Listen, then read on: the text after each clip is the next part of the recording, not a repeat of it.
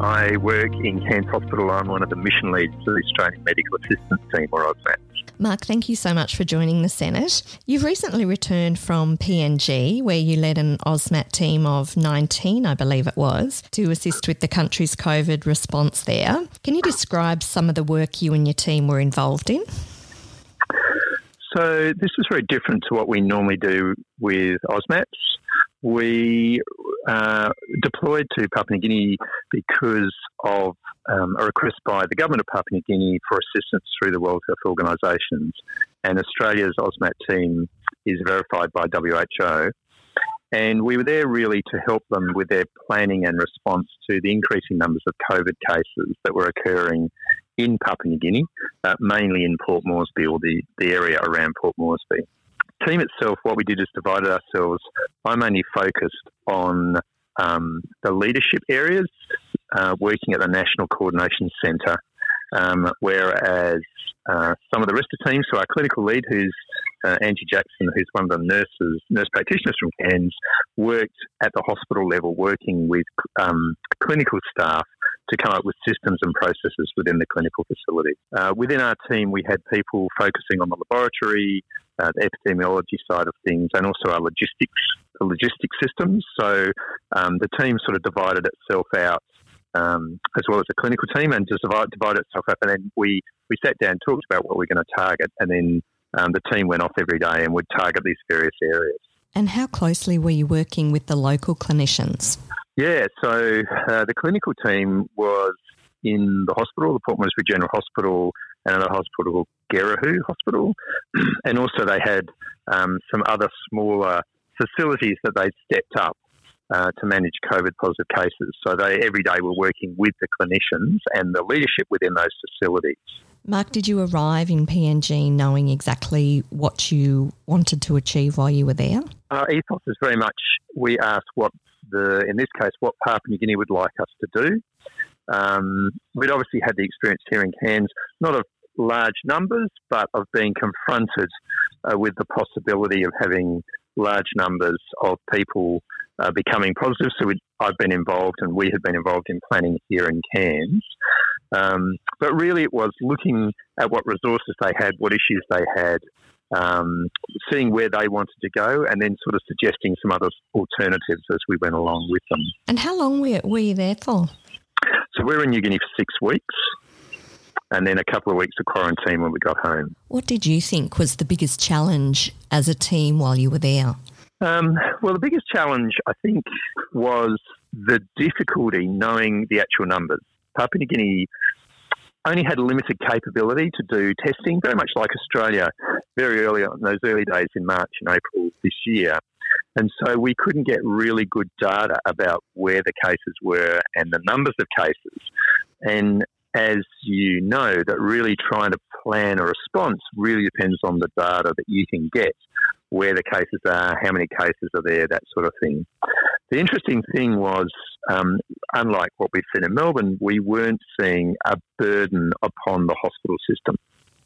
So though they were getting cases, we weren't seeing a heavy burden in the hospitals, which I thought was really interesting. Why do you think that was? I don't know. In part because of the limited testing. Mm-hmm. I think in part maybe the age. I think younger people usually don't do as bad as older people.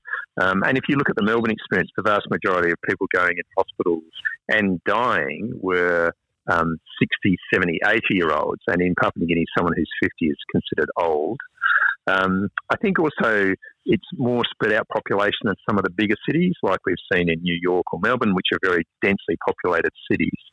So I think it was a combination of factors. But certainly what has happened in Australia didn't happen in Papua New Guinea. Can you paint a bit of a picture for us of what the health system in PNG is normally like and how your team adapts to, I guess, the relative resource constraints in PNG? Yeah, so from an AUSMAT point of view, we're very aware that we're going into resource-poor environments. You know, this is my 7th deployment, and we've been to places like Indonesia, Pakistan, the Philippines, Samoa. And so we're very aware that we have to work with what is in the country. So from a Papua New Guinea point of view, it's a resource-poor country. They have limited resources available. Really, the Port Moresby General Hospital is about a 1,200-bed hospital, and that's the only intensive care unit in the country. Of note, they have 5 ventilated beds and another 3 sort of high-dependency beds. Now, there are other ventilators around the country, but you need the skill and the staff. And one of the interesting things was lots of organisation were donating ventilators. But if you don't have the consumables and the staff trained, really, I think it's a waste of time. So we very much looked at what resources they had.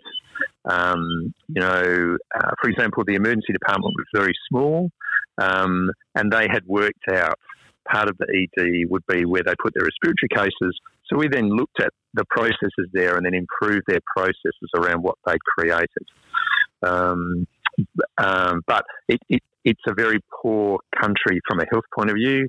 They have, significant rates of tuberculosis, maternal and child mortality, malaria, dengue, HIV, all those sort of things going on in the background as well.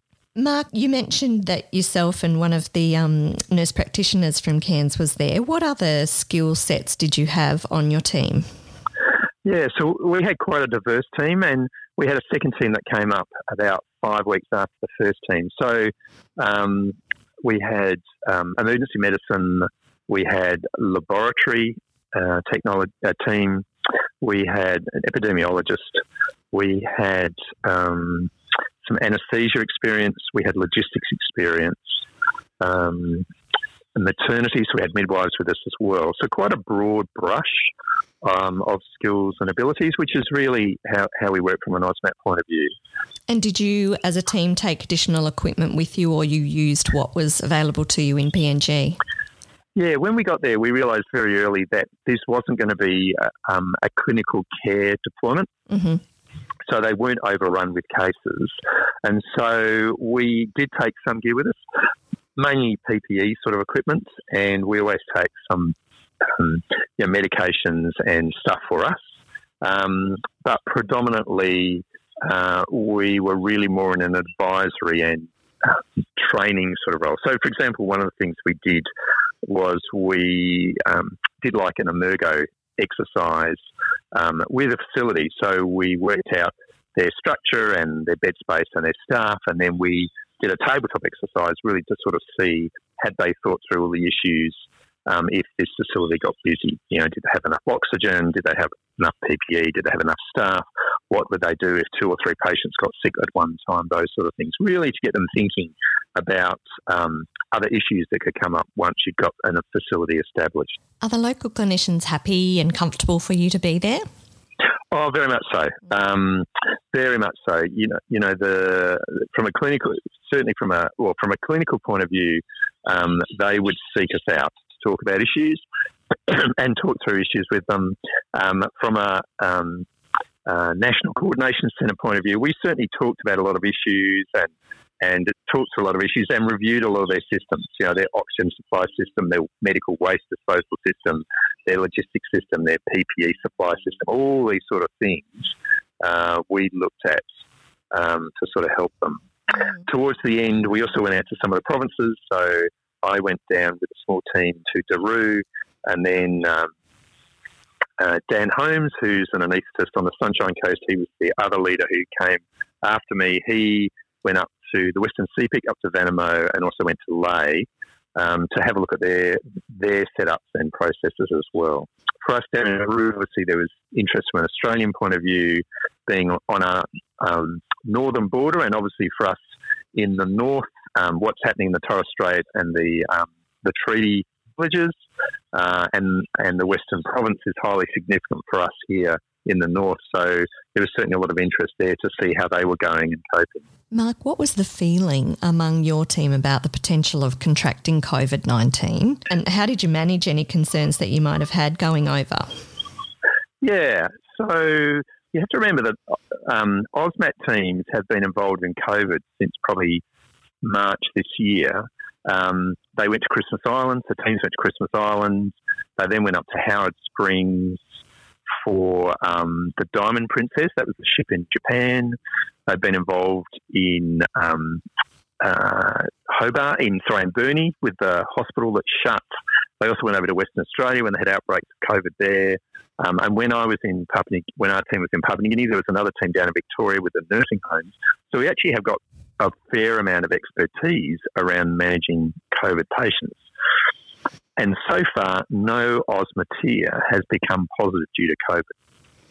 So we have some very hard rules that we do. So, for example, we have a very set process about how we put on a PPE, how it's watched, and how we take it off. And every day we go through this. We practice this every day, and then we have a process when people are putting it on and taking it off. We have a very set process on how we do it. I'm not a spring chicken, so certainly the literature would suggest that some of us were in that age risk group, but we felt that it was really important to support Papua New Guinea. And, we take the risk. But then again, in my day-to-day business, I take risks, and we take risks as health professionals with people who come through the door with a variety of conditions. That's our job. Yeah. And Mark, what about the feeling amongst the local clinicians? Were they anxious about potentially getting COVID?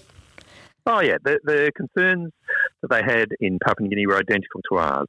There was a lot of stigma initially amongst the population about people who were positive or health professionals that were caring for positive people. There was a lot of fear about treating people who were positive, just like we saw in Australia. There were lots of concerns about PPE and PPE supplies, and they did have a big problem with their PPE supplies early, which is exacerbated because it's a resource-poor environment, but identical issues to what we'd had here in Queensland when it first started. So the concerns were the same as I had seen in Queensland,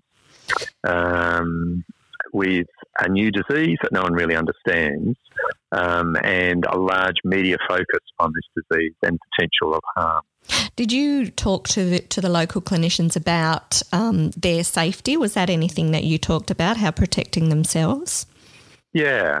So our main principle that we told the Prime Minister and the Health Minister and the heads of all the hospitals is you have to make the three important principles were, firstly, you have to make your staff safe. Secondly, you have to make your workplace safe so you can provide safe care. And that was sort of the mantra that we spoke wherever we went, that you had to make it safe for staff first.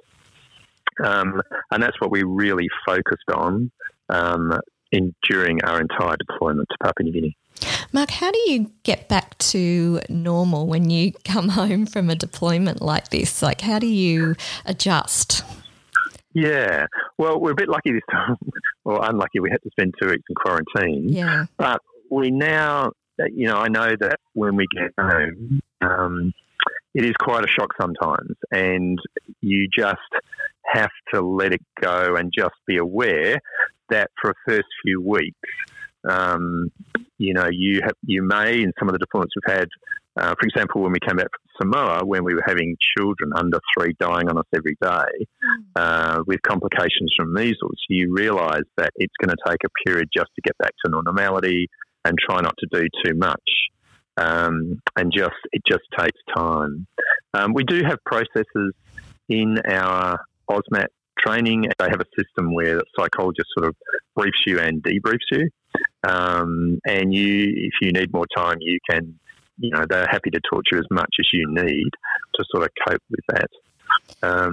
But you're just aware that it often is quite a change when you get back to Australia. Mark, I imagine you've had a lot of heartbreaking experiences. Yeah, we have. We've had some very hard trips. I think Samoa, with the measles epidemic, Australia should be very proud of what we did over there. That was incredibly difficult. That was a health system completely overrun, where they had up to 160 children under 4 all admitted with measles to a hospital. The 5-bedded ICU would have 11 ventilated children. There'd be a couple of adults ventilated in the recovery.